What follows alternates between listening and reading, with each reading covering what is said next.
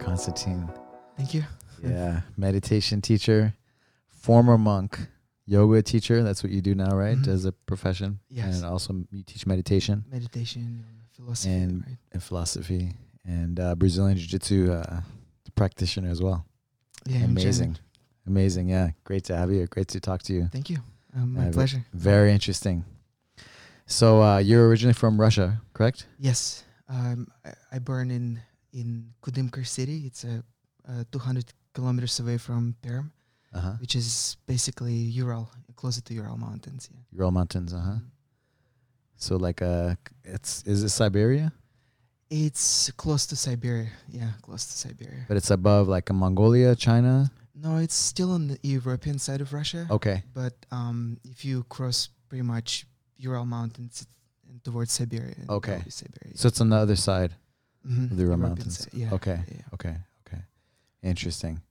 And so how do you become a monk? How did that happen? Yeah, You're a boy in Russia growing up. yeah, I was kind of always curious, and growing up on kung fu movies Interesting. and I really enjoy kung fu movies. But what more I was attracted to that esoterics of Eastern philosophy and Eastern disciplines and that idea of being enlightenment and so it was always kind of something that was Interesting, fascinating. yeah, At a fascinating young me. age already, huh? Mhm. You're And already a deep thinker. I was not really intentional. Mm. It's just something A feeling, intuitively, a feeling. like it's a feeling. Yeah, I was searching for different groups of people. I hang out with classmates, and I was not really satisfied, so I was start hanging out more underground punk rock movement kind of a thing, Mm. and artists and those people, they gave me ability to think a little bit broader Mm.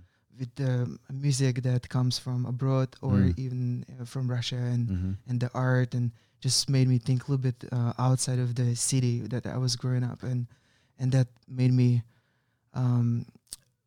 to travel actually to Russia. I hitchhiked to Russia for almost 3 years every summer. But you were to hitchhike to Russia? Through Russia. Through Russia, Yeah, Russia, yeah. all the way, traveling different parts of Russia. Yeah, just going to different rock festivals and Wow. rainbow gatherings. But how old are you at the time? Because you became a monk at, you shared 14. 14 years old. So left home first time when I was 12. I know I broke my parents' heart, but I was just really, I couldn't sit in one place. In the thought of summer, I thought like I have so much time, and 12 years old. and I couldn't. You're a boy. You're a little Yeah, boy. yeah. I mean, I have a 12-year-old son. And you Yeah. left home and And yeah. just traveled. First time I left home, I traveled 800 kilometers away from my hometown. By yourself. Couple of other friends. Okay. We went to rock festival, but on the way there, we got caught by police. And you can't really travel without documents or Okay. supervision of adults. And Okay. so they detain you for a period of time. Either your parents come and pick you up, or they will deliver you to your parents. Uh-huh. So they detain us for like almost like a week and a half from one city How to old were the another. friends? My friends was 3 years older than me. So they were something like- also under 18? Yeah, Mm-hmm. they all teenagers. Yeah, Wow. yeah. And then when I was So they detained you for a week and a half, week and a half, delivered back home, and took you back home to your parents. I saw my dad first time crying in front of me, and it broke my heart. But like I couldn't stop wanting to just keep going, and so Stay true to yourself. I finished my school from September to May, but that entire year I was already planning how to travel and go further and go further. And Wow. so when I was 13, I traveled all the way to St. Petersburg, which is Across the much country, yeah. yeah, so much more away from home, and on the way back home I got caught by police again. So they detained me again, and it was horrible. It just, as a kid, to to be in prison. It's it's not fun, but it was not enough to like feel in Were you danger. imprisoned with like adults and No, it's a kids? kids detention Okay. center. So and those kids who, like me, for example, been detained or or homeless, they in one section of that kind of a kids prison, and other kids who committed some type of crime, they in another section. Yeah, Wow. yeah. Wow. Interesting. So you're like 13 at the time? 13 and 12, 13, huh? when I turned 14, I hitchhiked through Russia, Belarus, Ukraine, went down to Crimea, which is Crimea. I went down to Crimea, stayed there for a month or so, and then I went back home through south of Russia, all the way to Moscow, and then back to east of Russia. And that time I was not caught by police, and I met so many different people, and that in kind of spark more curiosity towards philosophy and Wow. kind of Amazing. yeah. You already knew and you followed your heart, and amazing that I mean, how did you, what did you do for money? How did you finance that?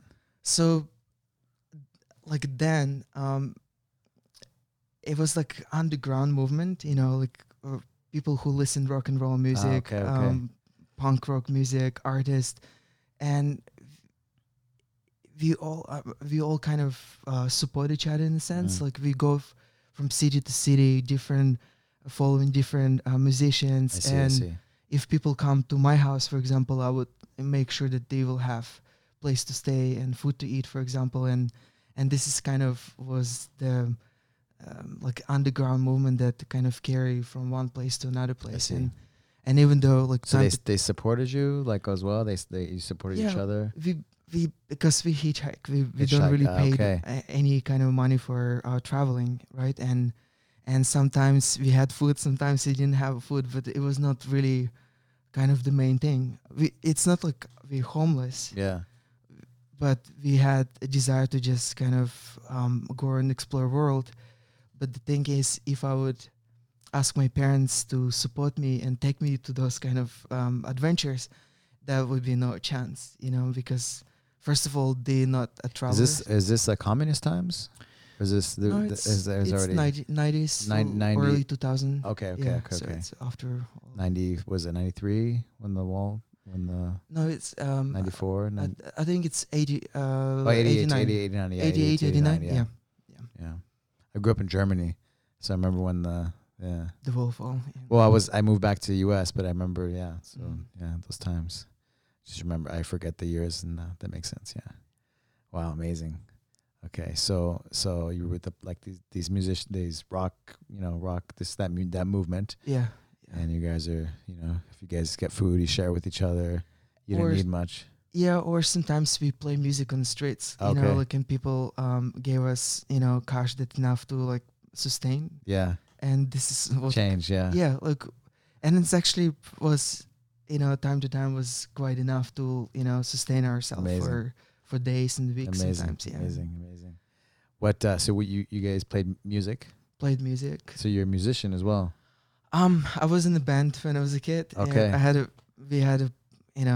a punk rock band, which is completely unprofessional, and we didn't really know how to play instruments. Yeah. We just want to be like music that we like. Okay. And we try to, get instruments, and we try to project, So you just grab whatever you could make to make and learn noise. Little by little.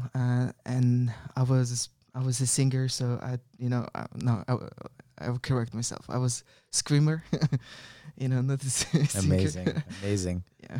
Amazing. Because that's the last thing I would think if I see a guy with punk rock screaming, that he's like a meditation monk personality. It was both kind of fun, and also it was a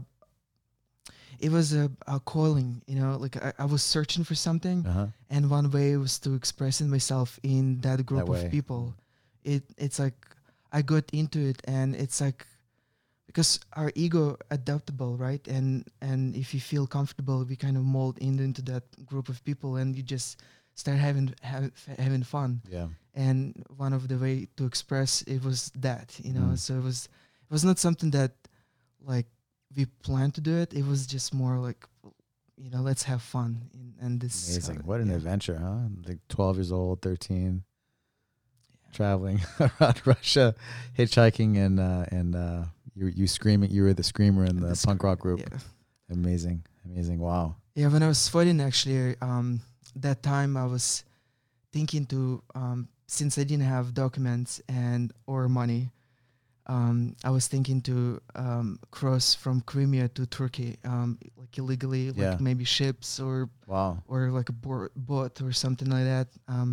I didn't know how it will happen, but I had the intention to cross the border to Turkey and then go towards Syria and go to Ethiopia. Oh wow. 'Cause there was Go a to huge- Africa. There was a huge rainbow gathering, and I don't know. Somehow I heard from someone, and someone was like telling me, describing how amazing it is, and I was, I got this strong desire. I need to go there, so I was planning to go, and I was round out of time, so decided to go back, finish my ninth grade, Mm. and then the next year to go. But that year I started reading, philosophy and stuff, and I decided to kind of take a journey more inside. Eternally. It's- Mhm. Yeah. And that's how you became a monk. Yeah. You know, when I was At 14 years old. 14, yeah. When I was growing up in a city where I grew up, society, like especially as a man, there's a still strong view how you're supposed to be, Mm.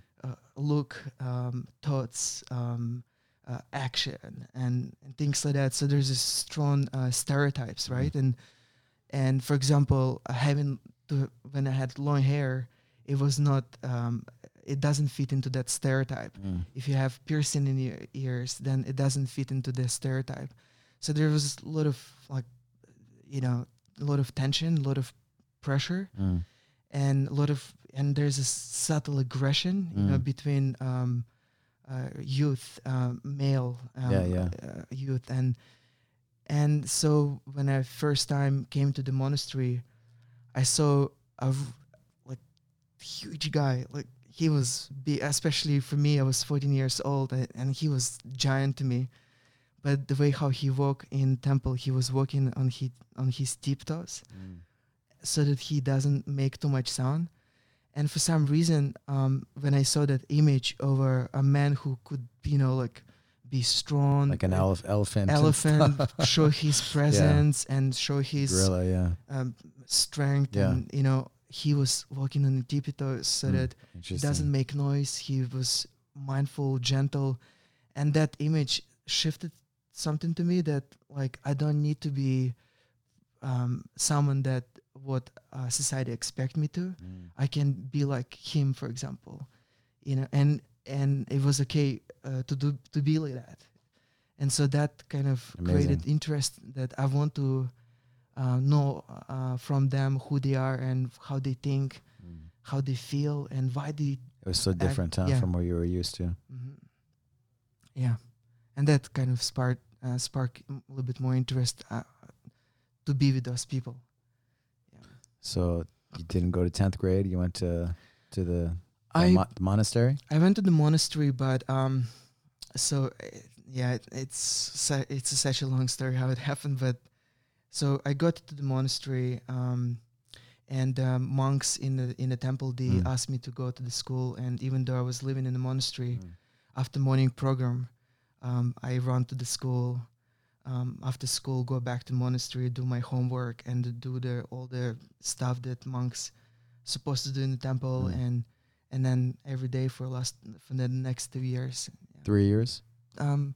So 10th and 11th grades. So you were high school. the monastery was in your town. 200 kilometers away from my city.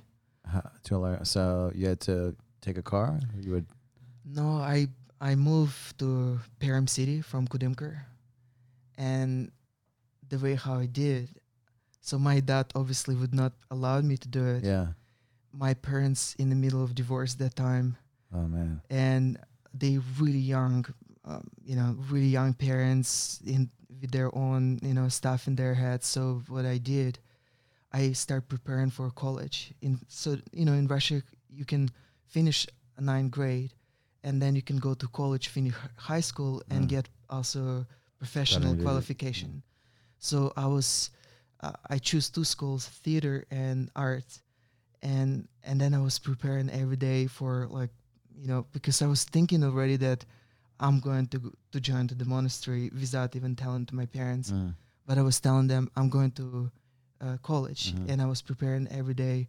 I found a school, I presented them, and I told that as soon as I finish my middle school, I will go to get admission exam, and maybe I'll get it. And if I'll not get it, I'll come back. But in my head, actually, I was planning how to get to the temple. Like, either I'll get to the college and then we'll be close to the temple, or if I'm not going to get to college, but I'm going to get to the temple somehow. You aligned it. Yeah. So And that's how you're able to break away from your home and move to the town. yeah, and then this how it happened. And then I got to the Perm City. I didn't get to college, but I got to the temple. And then I told to my parents. But that's how you're able to get out of your home, right? When you were still underage. Yeah. And they allowed you to go to college. Yeah. But then you went to the temple instead. Yeah. But then, because I was under the age, and in monastery they're all adults, and they didn't want to take responsibility for a kid, basically. Yeah. And they told me, but I had strong desire, and I expressed that desire to them. Like, I really want to learn from you. And I practice at home meditation, but it's extremely hard because I have friends that pull me to, like, back to scene where there's drugs and everything that quite destructible as a teenager, and it can be easily swept away by, and you never know how to be turned, Yeah. But I told them, and they in favor, but they told me you have to present some type of paper from your parents. So what happened? My dad divorced, and then he started dating someone else, and she became eventually my stepmom. But in the beginning, when she moved with my dad, she was still kind of afraid of me because I was already adult. Not adult, but I was much older, and she was still really gentle, not overly like a mother towards me, controlling, not really controlling. And I asked her if she can do this favor to me, and I think she really want to be on my side. Yeah. And she took a risk behind my dad's back, and she wrote a recommendation paper, and this is how I got. I know I tricked my parents to, in that little thing, but you found the loophole, huh? Kind of, and the space to get it done. Yeah. So you get to the temple, monastery, sorry. And are you the only teenager there? Are there other people underage? As a monk, I was only a teenager, but there's a community around that temple and around that monastery. And in the community, there's a lot of kids, teenagers like my age or a little older or even younger. Yeah. So what kind of monastery is it? Like, do you have a certain uniform that you wear? Like, do you shave your head? Yeah, shave your head? So that tradition comes from India. It's a bhakti yoga tradition. So it is yoga. It's a bhakti yoga, and we shave. Monks shave head, and they either wear white robes or orange robes based on commitment that they take. And then within there's some monks they take commitment for, let's say, a year. Like I will be a monk for a year or 5 years or 10 years, and there's some monks they take a commitment for life, and And as a teenager, I was surrounded by enthusiastic, like really focused monks. I thought I will be a monk for life. Mm. But when I was um, uh, closer to 20s and I was in India, then it's another story. How it's how I came out, and then it's another journey from there. So you were there in Russia for how many years in the monastery? In Russia, it was 3 years, almost 3 years in Russia. Okay. Mhm. And so why do they have you shave your head? What's the reason behind that? I mean, basic simplicity. Yeah, so that um, idea is to have simple life and high thinking, and so that's why they shave their head. There's no really luxury clothing. It's really simple, basic cotton or whatever material that, and it's not like pants or shirts. It's really basic piece of clothes that you cover lower parts and upper parts of the body. But basically, it's like your life of simplicity, signified life of simplicity. Yeah. What was a typical day? What was like a schedule? So we wake up sometimes 2:30, 3 o'clock in the morning. We take a shower and then put new clothes and Hot shower, cold shower? depends. Some places where I used to live, there was it was no Only cold. there was no like we slept on a bunk beds or floors, and we didn't have like a beds. We had basically it's a straw mat or something like a yoga mat, and then a really basic blanket to cover. Sometimes we didn't even have a pillows, just a hand, and if we have warm water, then it's an enjoyable morning. Yeah, yeah. And sometimes it's just the cold water. Most of the time it was actually cold water. Yeah. And then, so we take a shower, prepare, and some temples programs start 5 o'clock in the morning. Some temples 4:30. Mm. So usually we have a little bit of time just for personal meditation. We call japa, and we use beats and we chant mantras and just kind of concentrate on the mantra. On the mantras as we use beats, and then 4:30 or 5 o'clock program start. Usually it's deities in the temple. It's a first what they call darshan, or first time you see the deities, and then we chant different mantras, and usually those mantras they addressed either to the elders in the tradition, and we kind of pray to elders either for strength. The elders in the group More it's like ancestors. in tradition. Ancestors, Yeah. And either we pray for strength or we just grateful for being in a community of like-minded people and having this practice and being able to practice your heart basically, and awaken your heart, and then it takes about 45 minutes. So let's say if it's 5 to 5:45, and then again personal meditation until 7:30, and then again deities. The doors for the deities get opened in the temple. So usually either only monks or community of people. They again sing and praise with At different 7:30. mantras. 7:30. So takes about half an hour. And then from 8 to 9, it's a philosophical class every day.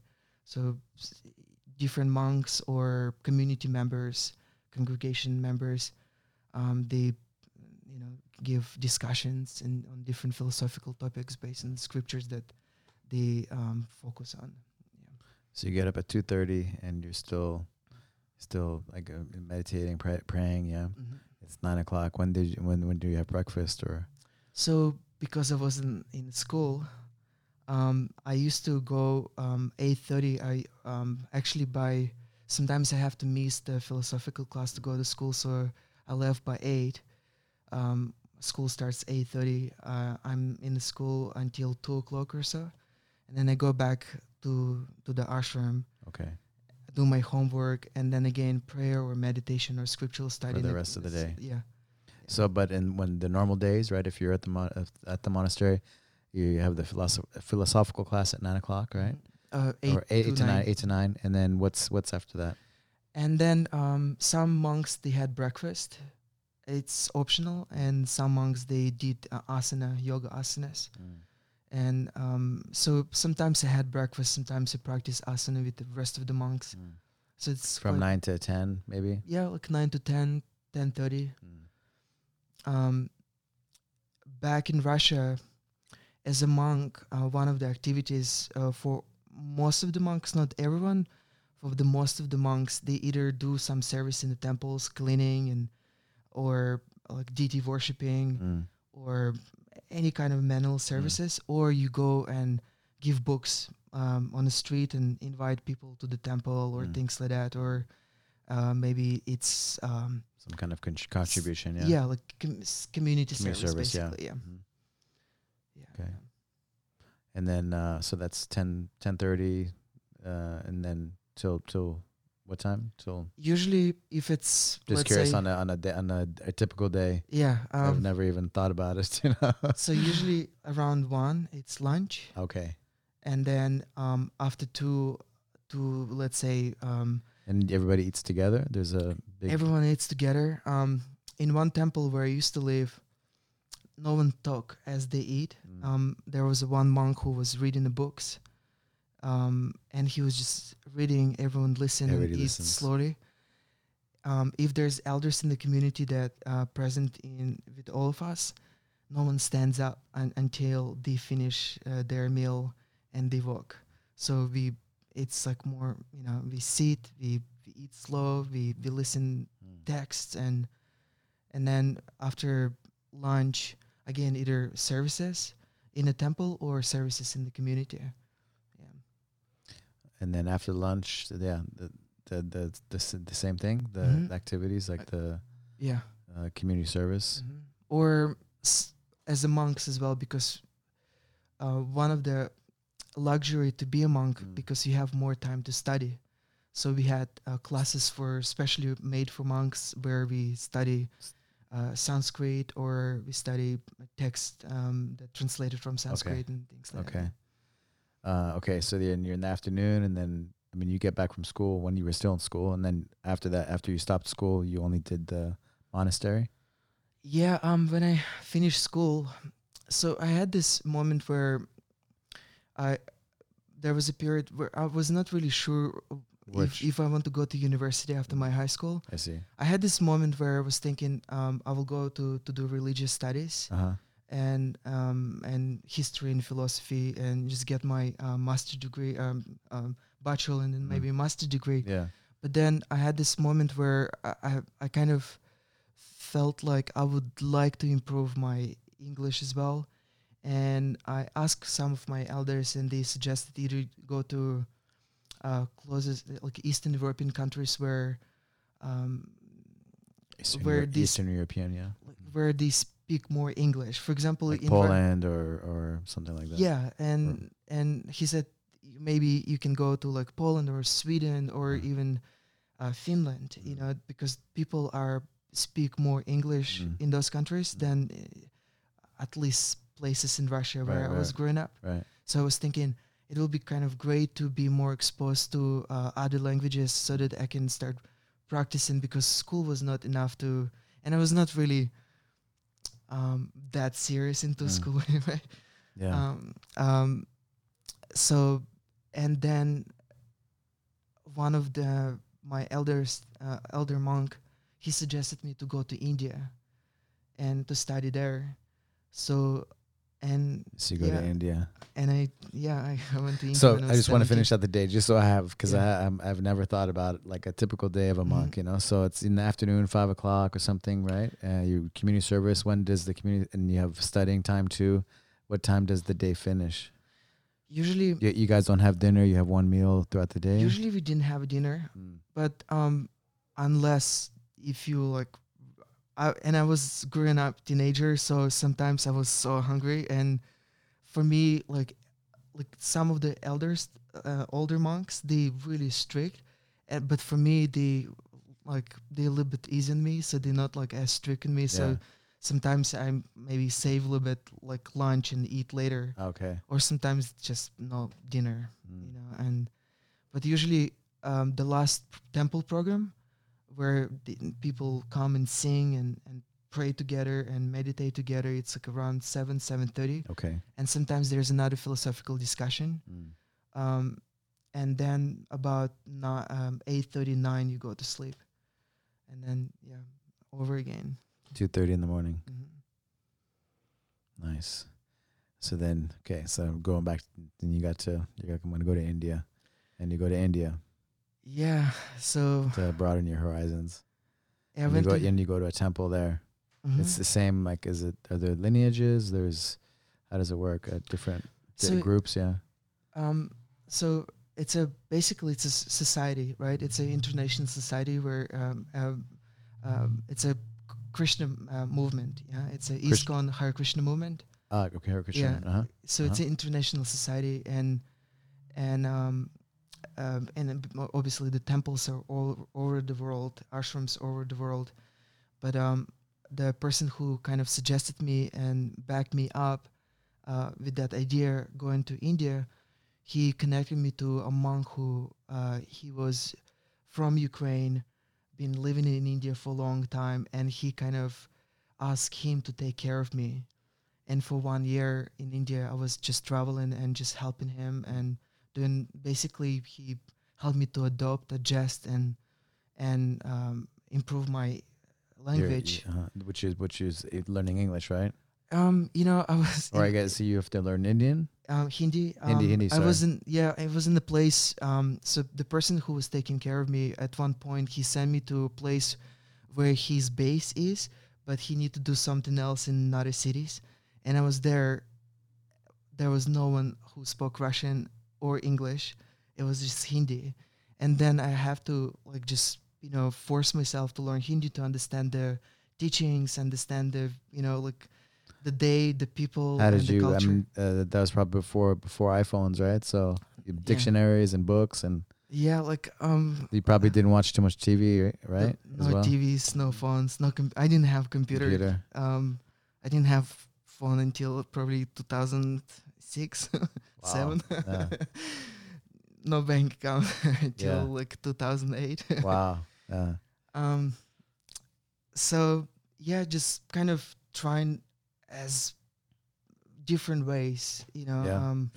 whatever. So you learned works. Hindi. You started to pick up maybe some English as well because there's some foreigners, right, coming through. Yeah, maybe? slowly, little by little, like Mm. about.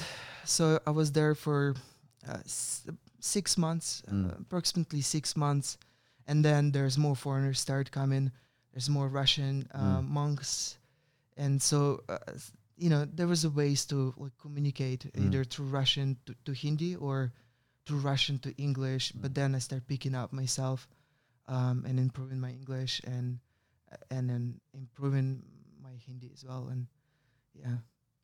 And then, so you're there for 6 months, you said?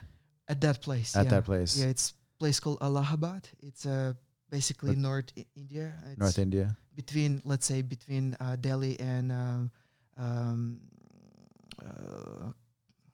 Benares. Delhi and Benares. Varanasi. Yeah. like Okay. Another name. Sure. Varanasi. I went to New Delhi. Yeah. Yeah. Okay. Not too far from New Okay. Delhi, you can say. Yeah. Interesting. And then, so you stayed in India longer. How many years were you in 4 India? years. 4 years. 4 years. Okay. Altogether. Yeah. So you learned your Hindi and kept improving. So you speak fluent Hindi. No, what happened? I started focusing on my Hindi there, and then my elder monk who was taking care of me, he came, and then he took me to travel around the India. So we went to east side of India, travel around east side, and then we went to all the way north to It's Nepal. like Bangladesh and. But yeah, like we went to Bengal first, Bangladesh, and then from Bangladesh we went to Assam, and then we crossed the border to Nepal. Wow. And I stayed in Nepal for 6 months, and then I went down again through north of India back to a place called Vrindavan. It's closer to Delhi. And this is the time when I decided to go to Mumbai, where there was a monk who I was really inspired by. and I really want to. He's from US, but been living in India for the last 40 years. He was Indian. He's American, Okay. but been living in India for last 40 years So or he's so. a white guy. Yeah, Jewish. Jewish. White, Okay. yeah, Yeah. yeah, Caucasian-ish. yeah, Yeah. yeah, yeah. Okay.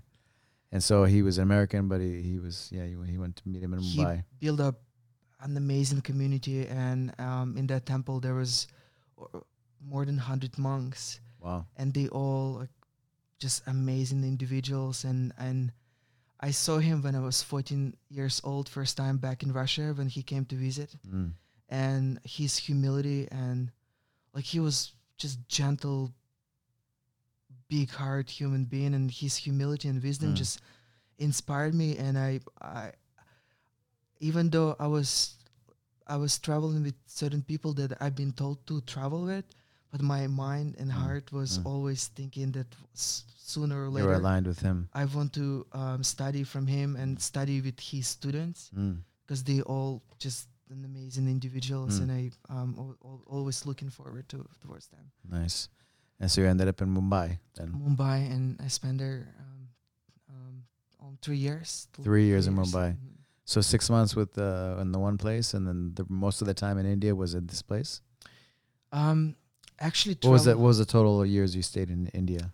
I stayed totally 4 years. 4 years. Okay. And the So first year I traveled All over. all over. India. I mean, yeah. I stayed mostly in one place, but even then, we Still traveled. we traveled to like local villages Okay. and um, um, cities nearby, and there was always some type of movement, because some monks, especially some monks, they're quite stationary. They live in one place and they taking care of the community within around that temple.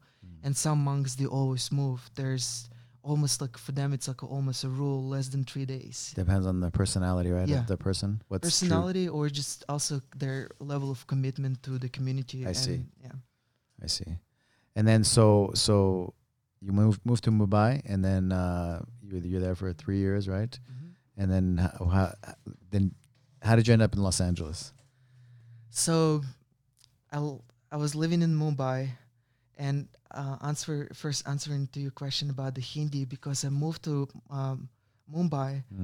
People speak, even though everyone speak Hindi, it's a national language, but in Mumbai specifically, they speak Marathi.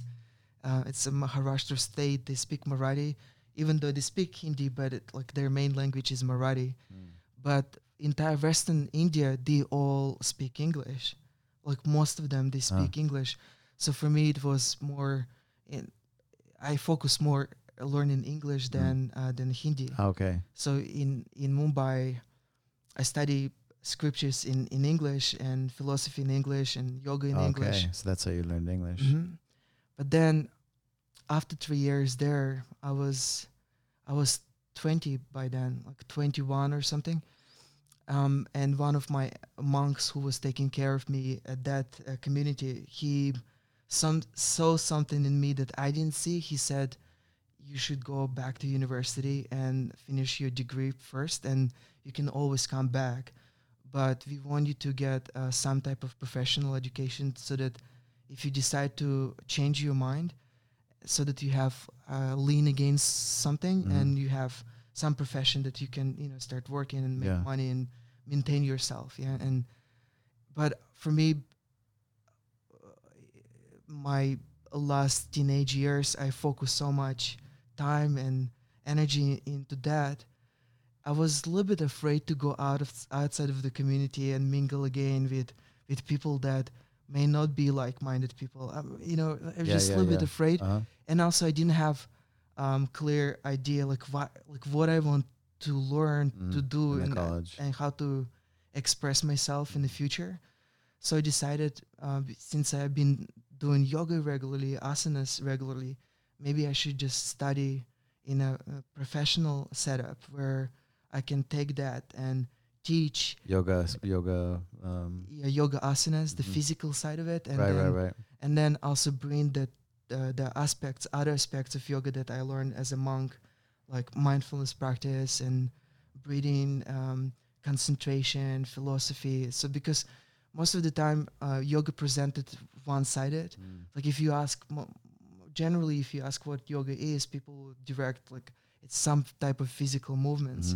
But actually yoga it's a lifestyle, and a lifestyle that helps to create a deeper sense of self and express from the core of your being yourself in the world.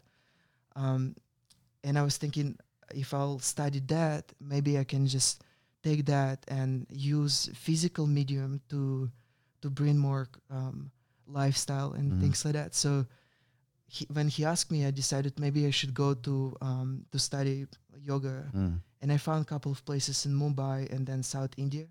So I moved to South India. I spent there another half year or so and just studied Ashtanga Vinyasa Yoga, which is it's like you may have heard it, Mysore style. It's a set sequences and of poses, and it's a quite mostly like a self practice. And even teachers who teach you, they teach you how to self practice. Basically, they help you to become steady in your own self practice. So I studied there, and then I met someone there, and they asked me like, "Do you want to go with us and travel?" And my heart emotionally got connected to that person. A girl? A girl, yeah. And they got you, huh? so I started traveling with her. I went to north of India with her for the time being, and then we went to South India again together. She's American? She was American, and then when I met her, I sent email to my elders, and I told, because I grew up in a kind of a community, so there's a traditional outlook towards how you're supposed to transit from one stage of your life to another, and usually it was always supported by ritual. For example, if you want to leave your monastic vows and move to be a householder, what they call a householder, family member, or something like that, or be in a world, there's a ritual. It's almost like you being sent on another stage of your life. And the way how I did it, I got really heated, overly passionate, and I sent a message to them, and I told like, I meet this person, and I really like to be with her, and I think I want to spend my entire life with her. And they obviously much older than me. They're like, you need to calm down first of all, and just chill a little bit. Cool your head down, and then make your decision. Some of them, they like ask me like, bring her there to the temple, show us, introduce us, so that we kind of. But I was split in a sense. I wanted to be with that person, but at the same time, I felt like I'm letting down my monks and the community of people that basically raised me, right? And so it was a hard decision to do, and I kind of filled up with a lot of like guilt in the beginning that made me just not deal with that, and like for a moment, and then deal with that later. So I just started traveling with her, and we end up in living for sometimes in Southeast Asia, Thailand, Chiang Mai. Okay. She's the yoga teacher as well, so we start teaching together, workshops, seminars, and so you never brought her to the monks to meet them? I was too afraid, I was a little bit, I was not sure. I knew that they love me as a person, and they would accept me no matter what. Yeah. But I was not ready to face that. Because you respected them so much. Maybe they say something you don't want to hear. Your heart doesn't want to hear. Yeah. And you would maybe, I see. I understand. Yeah. You never wanted to, you had crushes on girls when you were younger, like 13, 14, 15? I did, definitely. But it was, I had crushes at school and things like that. But hormones going crazy. but then, like I was hanging out always with guys, Okay. and we did so much fun stuff. Yeah. And usually, like for example, nowadays kids spend so much either at home or in front of the computers. Yeah. Like when I was growing up, we grew up a lot of the time doing something, Yeah. playing, football. I Yeah, did yeah. some sambo as a kid. Oh, nice. I went to theater school. Is that what brought art you school. to jiu-jitsu? One of We'll the, go back. We'll get to that later. Yeah. So it was always active, and even though I had crushes, but there was not really enough to And then you never acted identify on it. myself with those feelings to act on it. So you know what I mean? And the monastery gave you enough of fulfillment to not go there. Yeah, and in monastery, so there was a fulfillment of friendship Mm. and also Connection, fulfillment, human connection. human connection, but also because there's a lot of focus on celibacy as a monk. So it was kind of, even though I And may had crushes. the accomplishment of the celibacy made you happy. Yeah. So it kept you focused. Yeah. Being focused made Yeah. you happy. That was quite Fulfilled. satisfying, even more than any little like attractions Sure, or sure.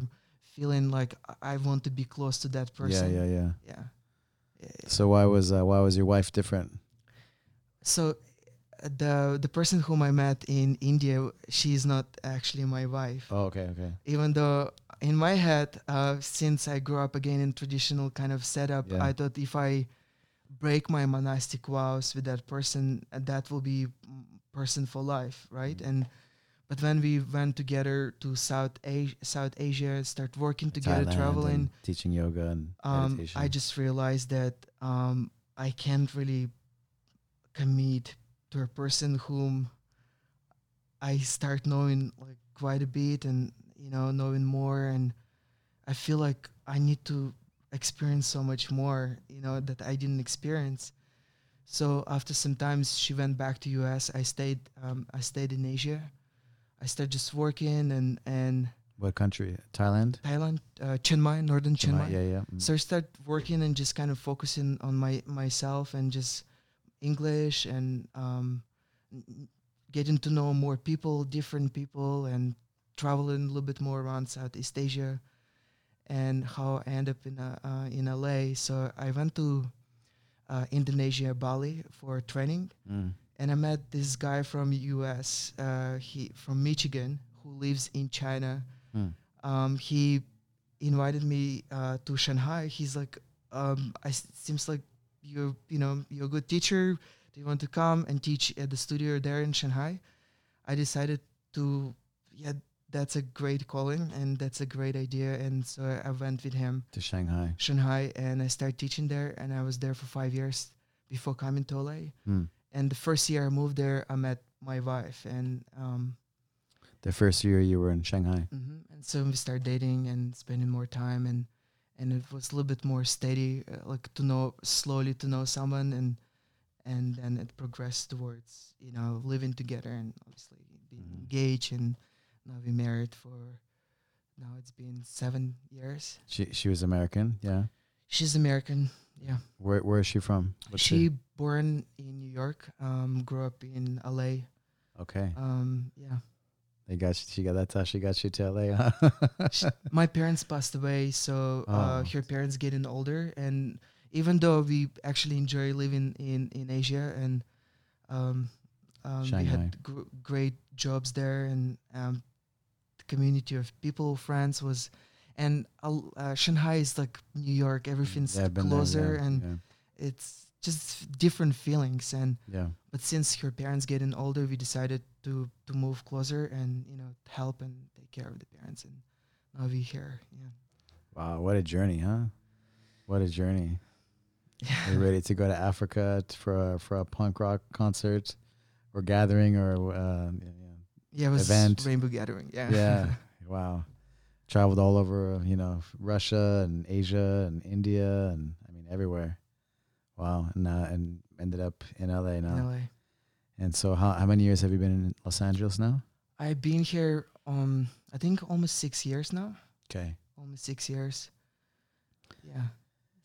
And so, what's your routine? You still meditate? You teach yoga, right? You teach meditation and yoga, Teach. which is the whole practice in a way, right? Yeah, yeah. So I basically teach same thing what I learn. Obviously, I use physical medium to. I teach asanas, physical exercise, right? And but the way how uh, I choose, To access those brain waves, right? yeah, and I choose certain teachers mindset. to train myself in a physical practice that focus a lot on details, because I feel like, because I was never really athletic person, Mm. you know, it's not really like I like physical activity, but it's I'm not really like, you know, like wake up and Have you ever run have you and ever checked out TACFit? not yet, but Oh I'm man. looking forward to. Oh man. Yeah, I'm looking forward to Okay, to we're try. gonna do a class together. So I'm not really athletic person, Mhm. and that's why I learn asana or physical exercise with teachers that who focus on details and little adjustment, little movements, Technique. contraction, expansion, and outer rotation, and how to like balance them together, pressure. Mhm. This is what interested me most, because Technique, yeah, details. yeah, because for Good. They were example, smart. Good technique. because for example, Intelligence. in Bhagavad Gita, which is one of the texts in yoga, Mm. Krishna teaches that I'm a skill in action. Mm. It's like the focus on action, especially in the beginning, our retention is really little. So we, let's say, I squeeze my fist and I focus on that type of retention or hold and contraction, but it's really hard to stay with that contraction for too long. Mm. So over a period of time, with the practice, that retention grows, right? And but those little details helps to hold your attention, to Yeah. keep you more focused, Yeah. and then slowly increase that for a longer period of time, where you're able to stay focused, just without any kind of distraction, like The movement helps you connect. yeah, Keep the focus. Yeah. yeah.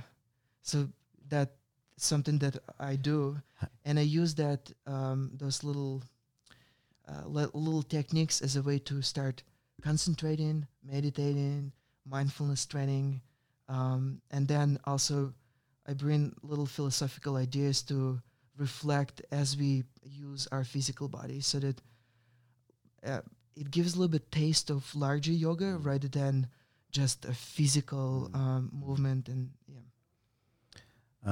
What? How do you compare Brazilian Jiu-Jitsu as a physical practice? You know, when it was a tough move here. For first 5 years in LA, it was the hardest, I think, move that I ever experienced in my life. Because when Different culture, different way of life. it's mostly like because when I was traveling as a teenager and then young adult, I was a single as well, so life was a little bit much more simpler. And like if you, for example, if you have little money and don't have a job yet, you can always figure it out. Excuse me, within certain period of time, you will find your way out without too much stress, right? And but now there's being married and there's more responsibilities coming to LA. Like you have to own money and things like car that. Yeah. and house, mortgage. There's so much more to think. And as a yoga teacher, to get into the yoga world here, it's not easy, right? And it's not like you have resume you give to yoga studios and they will accept you. It's Right. more based like, Especially somebody with your background. yeah, and it's also yoga world based. Like if someone knows you, and then a community knows you, and slowly, Relationships, yeah. and slowly they trust you, they invite you, and then maybe you're able to create community around you teaching, and maybe you would able to support yourself doing that. I see. But it was extremely hard last at the 5 beginning, years. getting your foot in the door, huh? And with that, also my personal confidence went down, with the stress. And I feel like it just doesn't work, and like it's constant struggle. It's like I can't running do it, for yeah. like a couple of dollars, for one place to another place, and it was tough, so my confidence went down with that as well, with that pressure. And um, 2 years ago, I think. So as I mentioned, I did samba, but I was never really consistent because I was always moving. But then when I was living in Mysore with my friend from Canada, there was Brazilian yogis who set up like Brazilian yogis, who set up couple of months, and we started doing jiu-jitsu. They taught us jiu-jitsu because they're jiu-jitsu practitioners. But where was this? in Mysore, South India. Okay. So they're from Brazil, Sao Paulo, and they set up a couple of months, and we just, 4 or 5 people, we just like roll a little bit. I didn't really have a concept yet of what it is. But then when I moved to Shanghai, actually when I was Chiang Mai, again, Brazilian Jiu-Jitsu came with a couple of other friends, but never really like pulled me because there was no consistency of staying in one place. When I moved to Shanghai, my Canadian friend who was with me in Mysore, we ended up being in Shanghai together. He's a Brazilian Jiu-Jitsu practitioner now. He Shanghai BJJ? He pulled me. I think the coach at the time, he was a coach, maybe professor now. He was from Australia. Okay. Yeah, Asia. What's his name? I went there many years ago and did a seminar at Shanghai BJJ. Yeah. What's his name? It was two guys that were trying to run it. Ryan and is it Tim? No. Yeah, he was from like investment banking or something, and then he changed a career. Yeah. Not his dad wasn't happy with him. Yeah. It was Asian Australian. Yes. Right? Exactly. And then there was another. That was guy how many years ago was that? That was many years ago, Yeah, actually. yeah. Because he's out now. I think he left. Oh, he left. He sold his part and Okay. had somebody else take it over. Yeah. And there was a. But guy he was one of the founders. Yeah. Yeah, and there was. What's a guy interesting is from one of Houston. my first students here in LA actually moved out to Shanghai to become like a billionaire. Oh, okay. And so I think he helped them like kind of set up. Yeah. Oh, nice. That's such a. And he brought me crazy out small there world. some years ago to do a seminar because Nice. he had a great experience. It was actually during the World Expo, and so I got to experience that. You and probably met my friend then. He was like he's still there, but yeah, he pulled me there. if he was at that time, I would probably Yeah, amazing. He Wow. pulled me there. But it was How long did you train there? It was really short. Okay. Again, it was like I came like couple a of 1 drop-in month? classes. Oh, a couple of drop-in classes. classes. Okay. But then I dropped the seed Just- of we wanted to do yeah. more. and then I was living in Larchmont first when we moved to the second year of living in LA. Uh huh. I was living in Larchmont. My friend who was a monk with me back in India, when he moved back to Australia, he decided to go to army, finish college, go to army. He was full wow. on, and then after army he started doing MMA. Wow. And then he didn't really like the kicking part, so now he's working for his black belt. He came actually here a couple of months ago. Oh, okay. He was in competition in Orange County. Okay. Did I meet him? No, I think you were somewhere somewhere else. But he met Professor Joy. And, Okay. So he came Where did he get his black belt from? Brisbane. No, he's not Oh, in black. He's Australia. working. He's working Australia. for his black belt. He's a brown belt. Oh, I see. still. I see. He's in Australia. Mhm. Brisbane. I forgot Brisbane, the names okay, of the teachers okay. he mentioned. So he came to visit us, and he was training somewhere in West Hollywood. And he's like, "Come on, you have to go. You have to go." But I was in my mind completely overwhelmed about how to make money, how to like establish myself here, how to be play my part as a husband, but also do my practice, do my sadhana, because I don't see myself like working from 9 to 5. Yeah. I'm not Different, yeah. this kind of a person.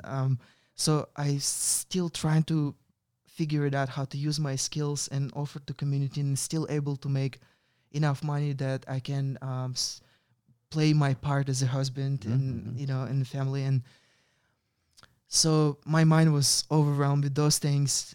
And then he's like, you have to come. You have to just come and roll with me. Come and roll with me. And I kind of a little bit ignored him. But then I moved to Burbank. I live right up on on Wow. Magnolia. So another friend of mine who does jiu-jitsu, and you met him actually. His name is Chaitanya. Yeah. Keith.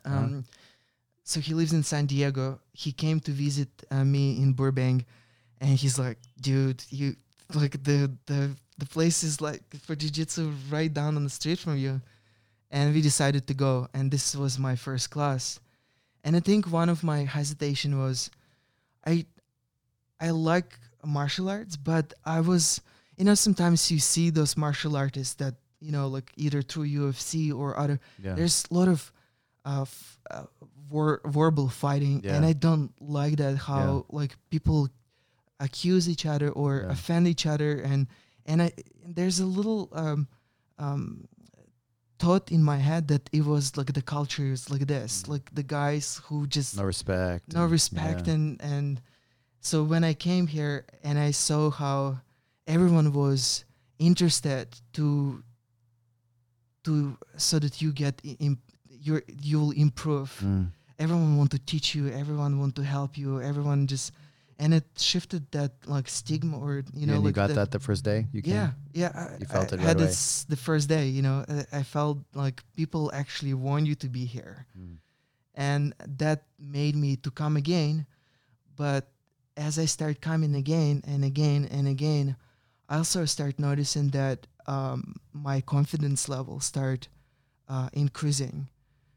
Even though I was still hustling and running places and focusing on things, and but in my mind I start feeling more strength, and then I got other job, and that helped me to like kind of spread myself a little bit and not worry a little bit, worry a little less about money, and just focus and get steady and start building myself from inside.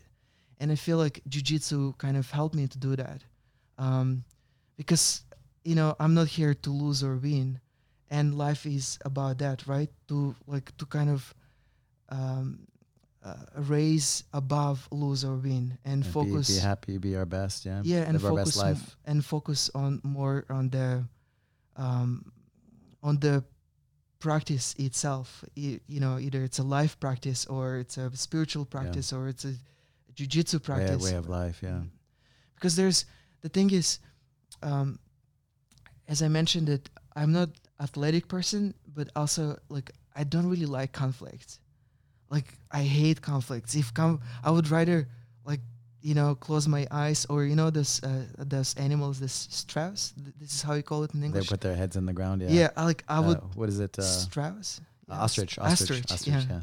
I guess Russian is strauss, but ostrich. So they bury themselves in the ground without thinking that actually the troubles, you don't escape the trouble. Right, Trouble is still still there. So I have this personality that I don't like conflict, and I would rather not deal with the conflict.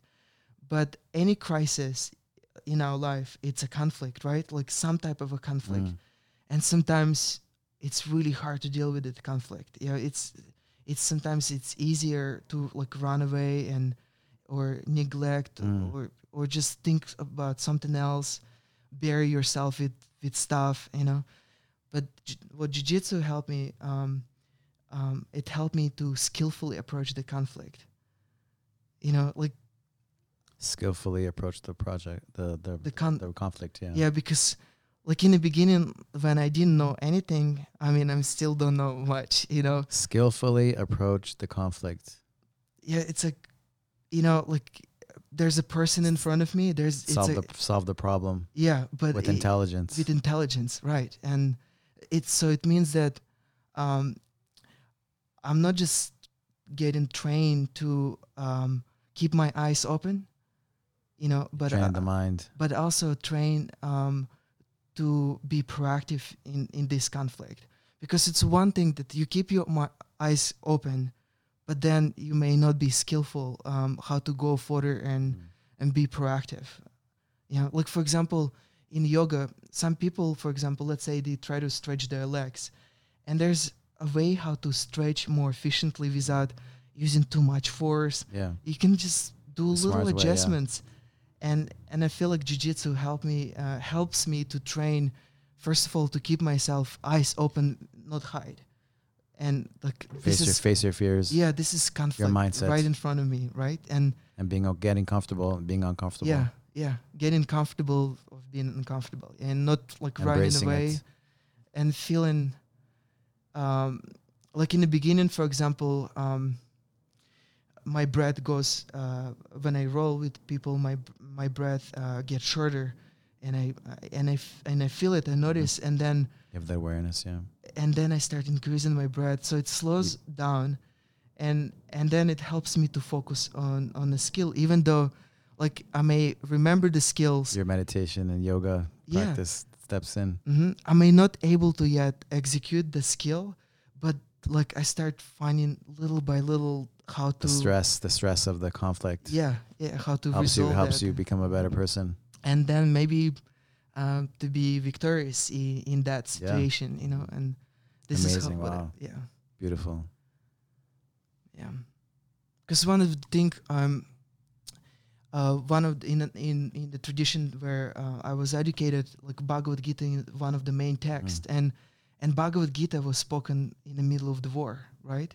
So Bhagavad Gita is a small part of Mahabharata, small chapter of Mahabharata, and What's Mahabharata? Mahabharata is one of the, it's like, let's say, Lord of the Rings kind of. So it's one of the greatest epic of India that speaks about lineage of kings, nobles, back. It's dated all the way 5,000 years ago. 5,000 years ago. According to some scholars, according to some historians, right? And Bhagavad Gita, it was a small chapter of Mahabharata, and it was spoken in the middle of the war. And so there's two main characters in Bhagavad Gita, Krishna and Arjuna. Arjuna is like us, students or people who live in life. And Krishna was a teacher or the wise man. And then it extends to a principle of universal principle or God, right? And so enlightenment. Yeah. And so when Arjuna, he asked Krishna to take him on the middle of the battlefield to see his own army and opposite army. And when he started looking at the army, what he saw first, he saw opposing army, and who was the leaders in that opposing army was his own grandfather, his own teacher, his cousins, his friends. So it's a family kind of like affair. Yeah, those two family, the one dynasty stood up against each other, kind of a thing. So he saw his own family, and the scholars they teach that what it represents, that all our problems are really really close. Really close. That's something that we need to resolve. It's not outside of us. It's within us. It's really so that's why it's like a grandfather. It's like a really close person, right? And the first reaction Arjuna had, he said, "I want to run away." He literally started finding reasons to do something else, to run away, to become renunciate, or to become escapist, right? And or spiritual bypass. Sometimes people call it, like, to run away. And it's initial reaction that all of us have, right? Even though we may have enough strength of character to face the problems, but usually, like all of us, we would rather choose comfort, right? That where the no challenge. But then Krishna slowly started encouraging him how to approach challenge in a way that he will become victorious. But it's all directed within us. Yeah, it's like the challenge need to be solved within us. So that any crisis that arise in our life, yogis and the yogi philosophy encourages us first go back to self and try to connect to self first. It's all within us, huh? It's all within us. Everything, all our problems, everything. Because what can happen if we're not connected to ourselves, we start solving problems outside of ourselves, and Never those changes problems anything. those problems just connect to another problem, to another it becomes bigger and bigger and bigger, to a point where we can't hold anymore, and the crisis become even more hard to solve, or hard to stay victorious, yeah, to stay tall in midst of those crises.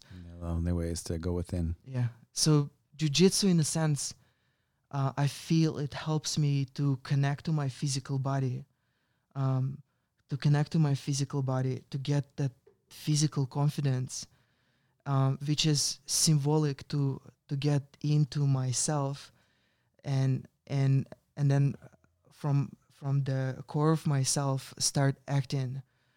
Either it's in my relationship with my wife, or at my work, or relationship with everyone else, right?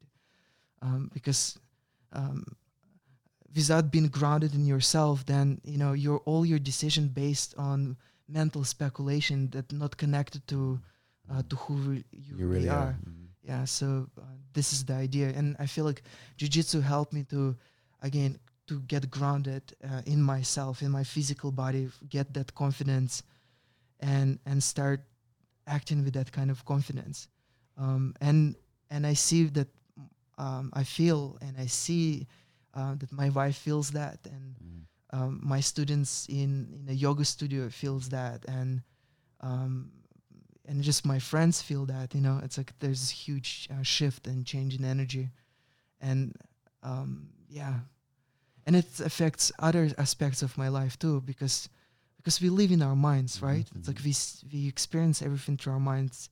Our mind is Minds in our bodies, right? yeah, my mind is forerunner of everything, right? And if we have this if we cultivate certain emotions through some type of rituals, and in that sense jiu-jitsu is like a daily ritual, right? To get a little bit more confident, let's say, and then it carries through the day, kind of a thing. So you would say it is jujitsu a type of meditation Yeah. I would. as a meditator, Yeah, yeah, as a totally. former monk? Yeah, totally. Remember I said in the beginning that Krishna in Bhagavad Gita says that I'm a skill in action. So that that high intelligence, yeah, like, because we can cultivate high intelligence in our body, right? Because when we speak about universal, sometimes it's so esoterical and too far away, and it's actually would sometimes it would not do good to us knowing that. So it's always nice to Yeah. connect to intelligence that really basic. And Haley, I think it's Haley Gracie. There's a quote, it's jujitsu, is human intelligence overcoming brute strength. mhm. You know, Yeah, something like that. I probably got it wrong, but something like that. It's a sense. triumph of human intelligence over brute strength. Makes Yeah. sense. Yeah. Yeah. Yeah. Awesome, man. It was really, really great talking to you. It was, Thank you. the fact that I saw on the Instagram that former monk. I was like, former monk. Okay, yoga teacher. Okay, you see this, but former monk is very interesting for me, especially you do jujitsu and you really train, right? You just got your blue belt, so it's really, really cool. How can people find you? Right now, I'm in the middle of making my website Okay. alive again. There's some changes happening, but I will post on my Instagram. But it's What's your Instagram? my Instagram is Blade of Grass Yoga. Mm-hmm. Blade of Grass Yoga. Or also, it's a Constantine 108. Yeah. You teach meditation, you teach yoga, I teach meditation, and holistic yoga. nutrition, like Yeah. I'm also a certified integrated nutritional coach, Yes, uh-huh. so I kind of integrate that. And but a right holistic now, system. even though I try to serve more and more the community with Mm. the skills that I have, Mm. at the same time, like um I'm building myself. Like this last 2 years, Mm. I just try to get stronger myself in all aspects of my life. Mm. Either it's my family and relationship, Mhm. and my physical body, and my mind, but I still teach. Yeah, I teach at home. I do privates. I teach at the yoga studio. It's called Steel Yoga. It's in Silver Lake. Okay, Silver Lake. Silver Lake. It's on Glendale and Hyperion, and in the same complex where the Cyril Lake Wine store is, Okay. closer to 365. So if and people are trying to find you, Instagram is a good yeah, way. DM on Instagram, and yeah, Man, so great to hang out with you and hear your story. thank you. Really. And It's my pleasure. here we are in Burbank, right? Um, Amazing. Yeah, I'm super grateful, to be part of it. I'm grateful to you for creating this, community where I definitely my stereotypes got broken, and I found myself, and the seeds that different people planted and started sprouting, and I definitely see myself keep doing it, and keep growing, and maybe even also helping with my skills in the community of jiu-jitsu practitioners, and let's see how. Yeah. Thank you, man. Thank Yeah, you. thank you. Pleasure is all mine. Thank you. Thank you so much. Yeah. Yeah. Cool.